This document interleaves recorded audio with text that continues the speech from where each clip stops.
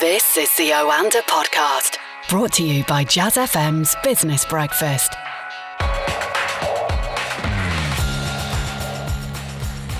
Welcome back to the Oanda Market Insights Podcast, brought to you with the Jazz FM Business Breakfast and available on iTunes and wherever you find your podcasts. I'm Johnny Hart. Each week we review the stories that made the business and market headlines. We know that moving too fast would risk shortening the expansion. We also know that moving too slowly, keeping interest rates too low for too long, could risk other distortions in the form of higher inflation or destabilizing financial imbalances. By the end of 2023, GDP is more than 10% lower in the disorderly scenario. The sharp fall in sterling, alongside with the imposition of tariffs, pushes up the cost of imports, and overall CPI inflation peaks at 6.6%, with bank rate rising sharply to 5.5%.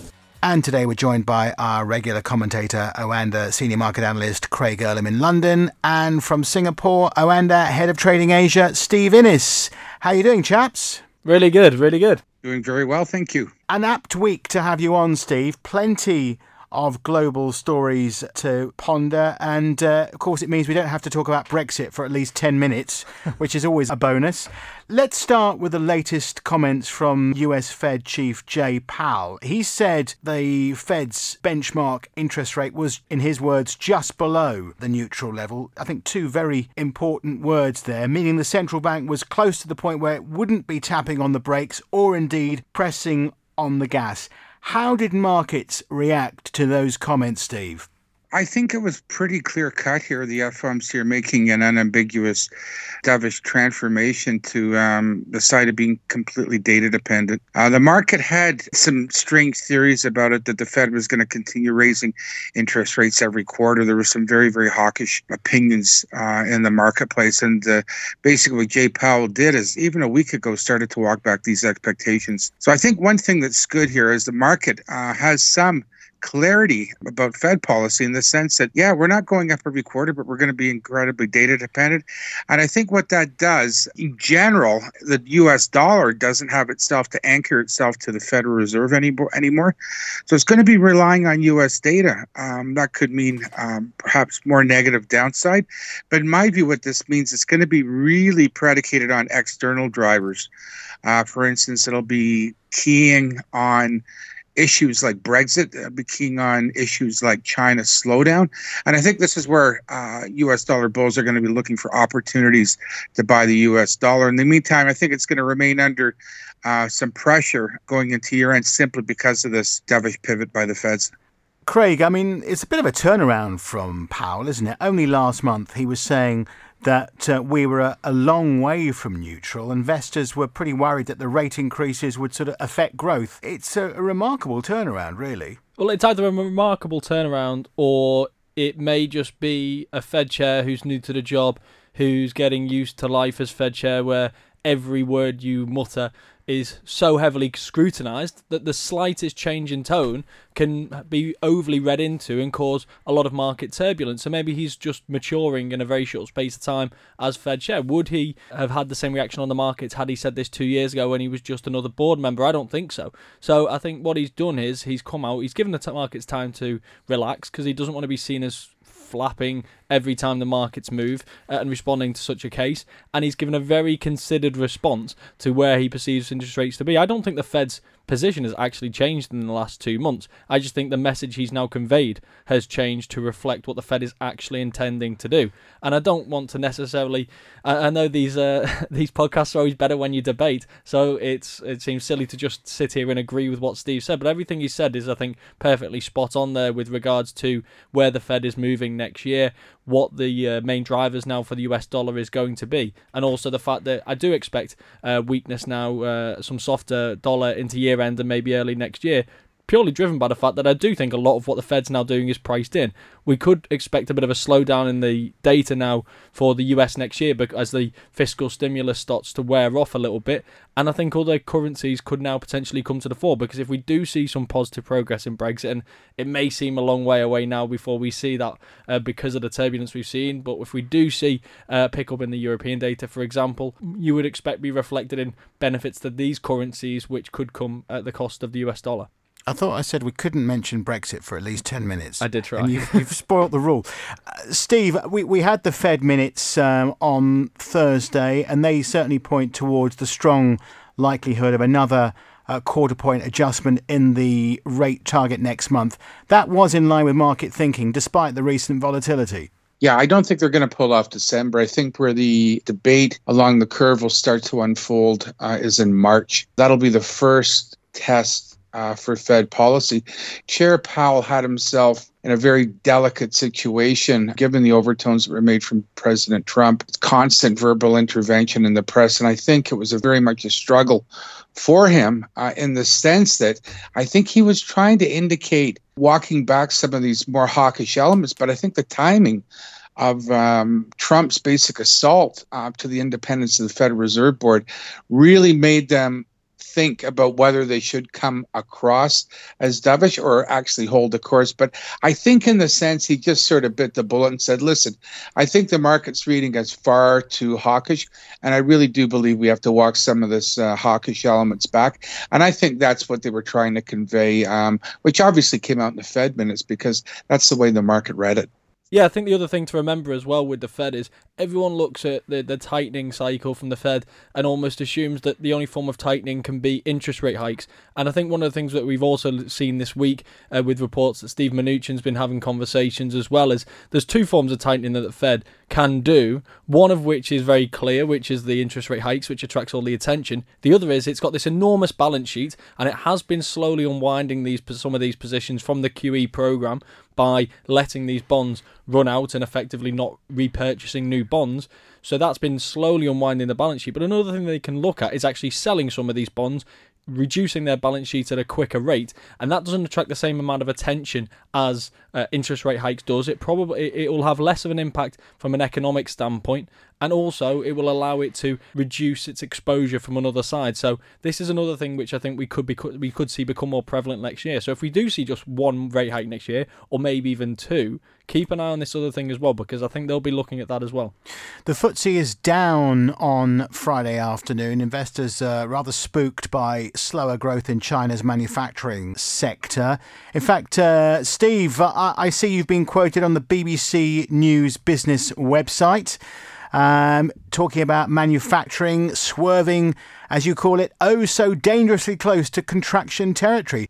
You know, this is the real deal here. You know, this is the world's second largest economy and arguably the world's biggest manufacturer. This is a major issue that could actually spook the market incredibly, to think that Chinese economy is actually going to start moving into contraction territory. You have to remember that 50 mark is sort of a cliff edge here. And if the economy goes down there, it's going to put the PBOC between a rock and a hard place, in the sense that they're going to have to aggressively move on monetary policy, something they don't want to do because of the implications it'll have on the currency. However, I now think they've got a little bit more wiggle room, in the sense that the Feds have taken their foot off the gas pedal, so to speak, and maybe just tapped those brakes a little bit as far as interest rates goes. So I think this is going to be good going forward, especially from the emerging market sectors, which including China, is the fact that this should create more capital investment from foreign portfolio inflows, simply because the stronger dollar narrative is not really conducive for imports or for investments into Asia. The stronger dollar tends to act like a wrecking ball through Asian markets. And I think there's a big sigh of relief. We're starting to see more movement into the carry trade, and we're also starting to see more movement into the well-known baskets that are very much driven by equity sentiment, like the Korean won, for instance. So positivity with the Feds going a little bit neutral here. Meanwhile, we've got US President Donald Trump and China's President Xi set to meet at the G20. Certainly the stakes are very high indeed. And we've had the usual contradictions from Donald Trump. Just days before the summit, he said current levels on tariffs of $200 billion would rise as planned. But then just before taking off, he's told reporters that he wants to strike a deal. So which President Trump do we believe, Craig? Yeah, I think we've always got to view Trump's comments through the prism of who they're intended for. I think he wants to convey the message that he's playing hardball with China to the US media, to the US public, suggest that the pressure is being ramped up and I'm leading this and I'm going to dictate the terms of this deal and how it's going to go. But ultimately, he wants to ensure that Xi Jinping is on side. He wants to make sure that these discussions progress, because if he comes back from the G20 with nothing, then he's going to have to follow through on these threats. And not in any way unintentionally, the first $50 billion of tariffs that were imposed on China were imposed on an area that's not going to be too heavily impacting on the consumer. The next $200 billion had some consumer products in there, but again, not heavily impacting the consumer. If he has to follow through on these $267 billion of final ones, that's going to heavily impact the consumer in terms of the basket of goods that are involved in there, because it includes things like iPhones, which are one that he did note earlier on this week. And that's when you'll see the pressure ramp up, because when people start to feel poorer, they're not necessarily going to have the same appetite for a trade war with China if China refuses to back down. Always look at this through who he's trying to send the message to. I think he definitely wants a deal, and I think what we're going to see is the hard talk before the summit, which is what we saw before his meeting with Jean-Claude Juncker, for example, and then we see the other Trump that comes after the meeting, which is this was a fantastic meeting, we're great pals, we've really made some progress here, I really think we're going to see an incredible trade deal with China, the best trade deal that's ever been negotiated by anyone ever, and it's going to be brilliantly beneficial. We're going to see incredible trade between these two countries who are closer than they've ever been before. I think Craig hit the nail on the head in a couple of significant points.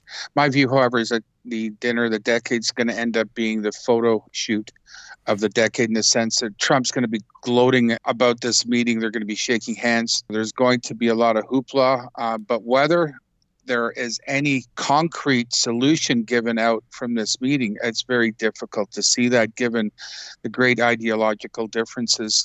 The divide is just too great.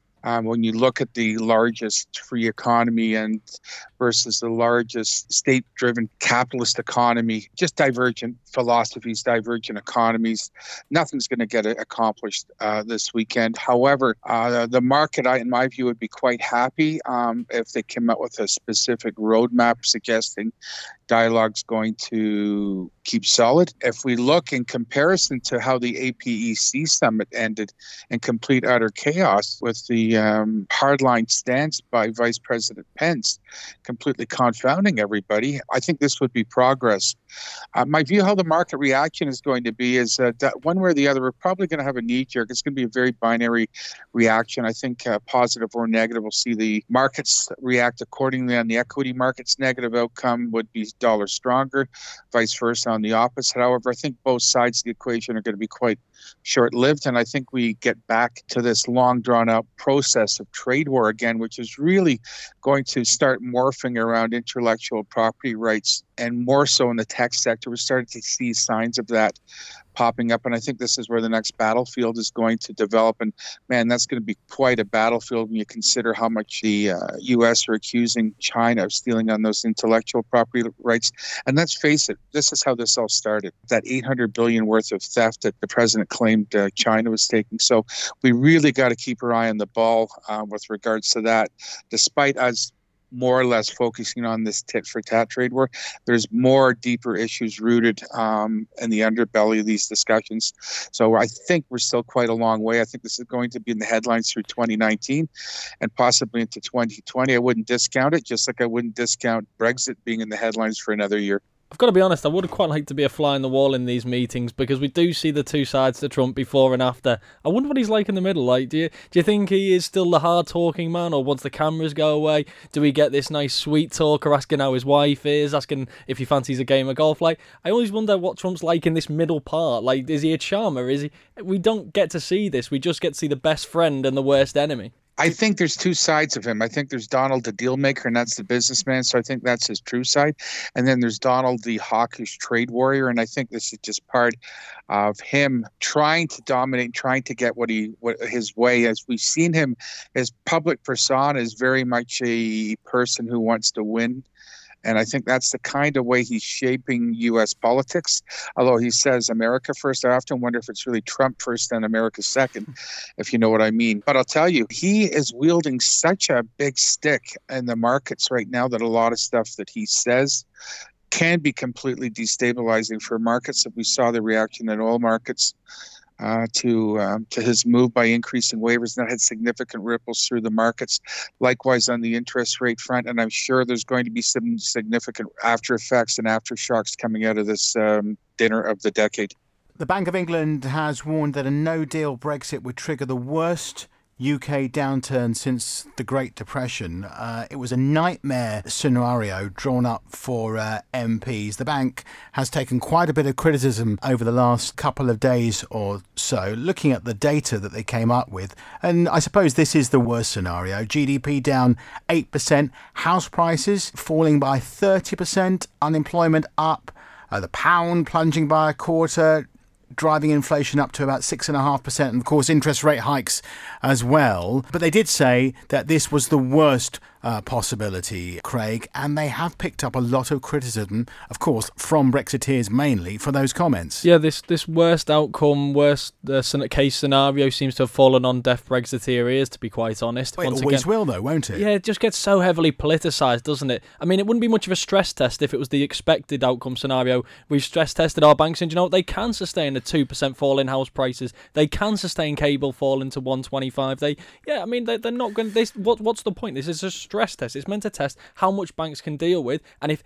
everything goes in worst case scenario sense, if we get no renewal of trade deals that the EU currently has in place, we go to WTO rules, we have barriers, we have queues at the borders, we have all of these, and none of these get resolved, and we have to raise interest rates because the currency fall is so severe, and on top of that we have no room for fiscal stimulus. If all of these things line up, which just because it's a possibility and it's like a 0.01% possibility, they have to test that as the worst case scenario. Can the banks deal with this? Because if they didn't, and God forbid, a number of those things lined up, which they won't, but if they did, the same people who are criticising the bank for apparent scaremongering would turn around to them and say, why weren't you prepared for this? This is your job. You're not doing your job.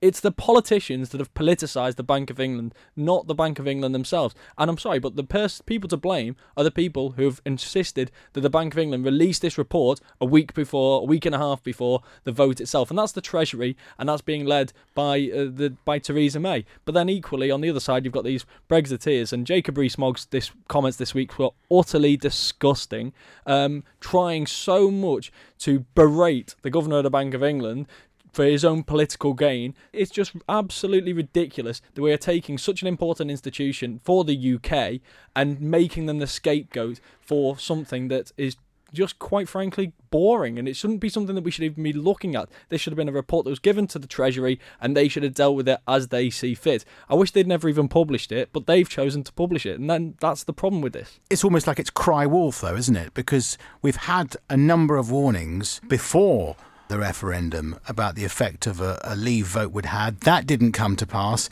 so people don't believe the Bank of England anymore. No, but these weren't forecasts again. These were things that could happen. These are, as with all projections, it's a range of scenarios that could happen. But naturally, it's up to people to decide what they do with that information. And when people want to make light of the information and make it out to be unreliable, they take one extreme scenario and they say, look, this is what could happen. This is why we should vote to remain. And then someone else takes the same scenario and says, look, they're scaremongering. They're trying to convince you that the worst case can happen. In reality, what the Bank of England thought was going to happen broadly happened, and we haven't even left. But that doesn't get as much publicity, and that doesn't get as much attention from the people trying to scare us into voting to remain. But equally, it doesn't try and get as much attention from the people who are trying to drum up hatred towards the institutions and the establishment who want us to leave. And that was 2 years ago, but you're seeing the same things play out now. This is why it's become so heavily politicised, and this is why so many people just don't have the appetite for Brexit anymore or anything related to it, because there is no sensible conversations happening anymore. Everything is about how can I draw up hatred or fear. No one's interested in that anymore. Steve, you're over there in Singapore. What is the view now on our little local difficulty here with Brexit? Well, we've been hoping it's going to leave the headlines soon, but we know it's not.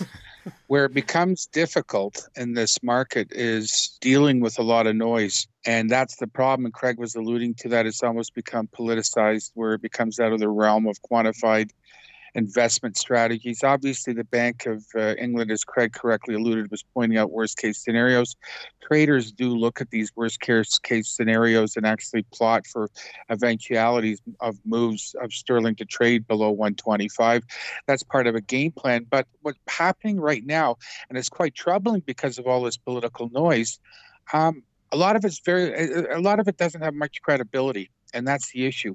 And what happens when the market becomes almost what I refer to as a headline roulette wheel, liquidity starts diminishing from the market. Investors don't want to be part of the game. Traders have no interest in providing markets. Then what happens? We have one bad news, and we can have a massive drop that creates a complete panic around, like we've seen in the past. We refer to these sterling crashes, gap traps, if you may. And this is a concerning part. The problem here is people's money, people's livelihoods are at stake.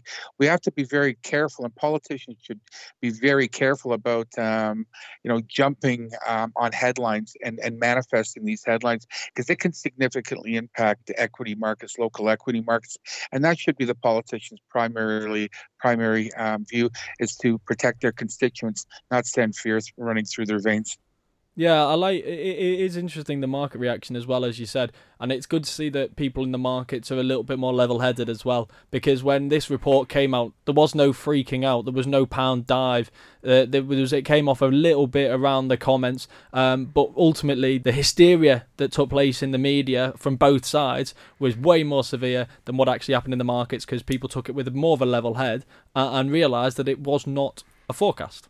Deutsche Bank, the German police raiding its headquarters in Frankfurt on Thursday as part of an investigation into whether it had helped criminals launder money through offshore tax havens. This is a massive blow, isn't it, Craig? Yeah, it is. I mean, this is not the first money laundering story that Deutsche Bank's been involved in this year, I don't think, and certainly not in the last couple of years. It seems to be involved in a scandal every 6 months. It's hardly any surprise that the share price is now more than 90% off from its highs back at the start of the financial crisis, 50% this year alone. It's extremely worrying, and it does seem that Deutsche Bank is just spiralling out of control towards what could be a very messy end. And yes, the interesting thing about this is this was a raid of around 170 people, and they say that there's 2 people involved in this. They've laundered illicit funds through an offshore haven. It strikes me that there wouldn't be so many people involved in this if this was just a couple of people. I feel like this is going to turn into a much bigger story. They really do have a history of scandal and mismanagement, don't they, Steve? Yeah, they really do. And I think it's going back to these Panama Papers where the news broke again. Boy, do those papers have some longevity. There's attracting all sorts of people, and not to mention individual number one, President Trump, has been mentioned in those papers also. But let's looking at this banking sector in general, not just Deutsche Bank, but look at Goldman Sachs' implications with the 1MDB scandal in Malaysia, which actually toppled the government. That's where there was misappropriation of funds and some massive payouts. And banks like Goldman Sachs were complicit in this. I don't think it's just the Deutsche Banks of the world. I think this whole financial sector is in need of a dose of credibility. It seems that this happens every 10 or 20 years where we have these scandals break. I think they have ways of keeping these down, but in this information age of technology overload, I think this information can be found out so quickly. And I think this is what's coming to the fore, i.e. with the release of the Panama Papers. Getting back to Deutsche Bank, I totally agree. It's just bizarre how every month or two we see some type of scandal go on. But I think this is a more deeply rooted situation. I just wonder how many other banks are involved but have managed to deflect a lot of these issues. I don't believe it's only one. I think there's a lot more complicit. And perhaps as we go through the next year or two, we may see this spread to a number of different names. So keep an eye out. Okay, before I let you go, guys, what are you looking forward to for next week? Craig? Yeah, there's so much next week, so we should definitely highlight it. There's naturally going to be the aftermath of this G20 meeting. There's an OPEC meeting with some non-OPEC members, including Russia, to discuss potential output cuts, which I think people are going to be very focused on given the volatility and the declines, more specifically in oil, over the last month or two. We've also got a lot of data, so we've got things like the US jobs report, which is always a highlight, and then we've got central bank meetings, the RBA, the Bank of Canada, both meeting to make interest rate decisions next week. So we're really, and that's on top of politics, right? Brexit's not going nowhere, and obviously Trump. Anything more you want to add, Steve? Just basically oil price. I think the far-reaching implications of oil prices across multi-asset classes are going to be the key focus, and those far-reaching implications are going to keep traders busy next week. Steve Innes in Singapore and Craig Erlam in London. Thanks for joining us today. Thank you. Thanks, guys. Thanks for having me. You've been listening to the Oanda Market Insights podcast. We're back again next week. Don't forget, we're available on iTunes or wherever you find your podcasts. Have a great weekend.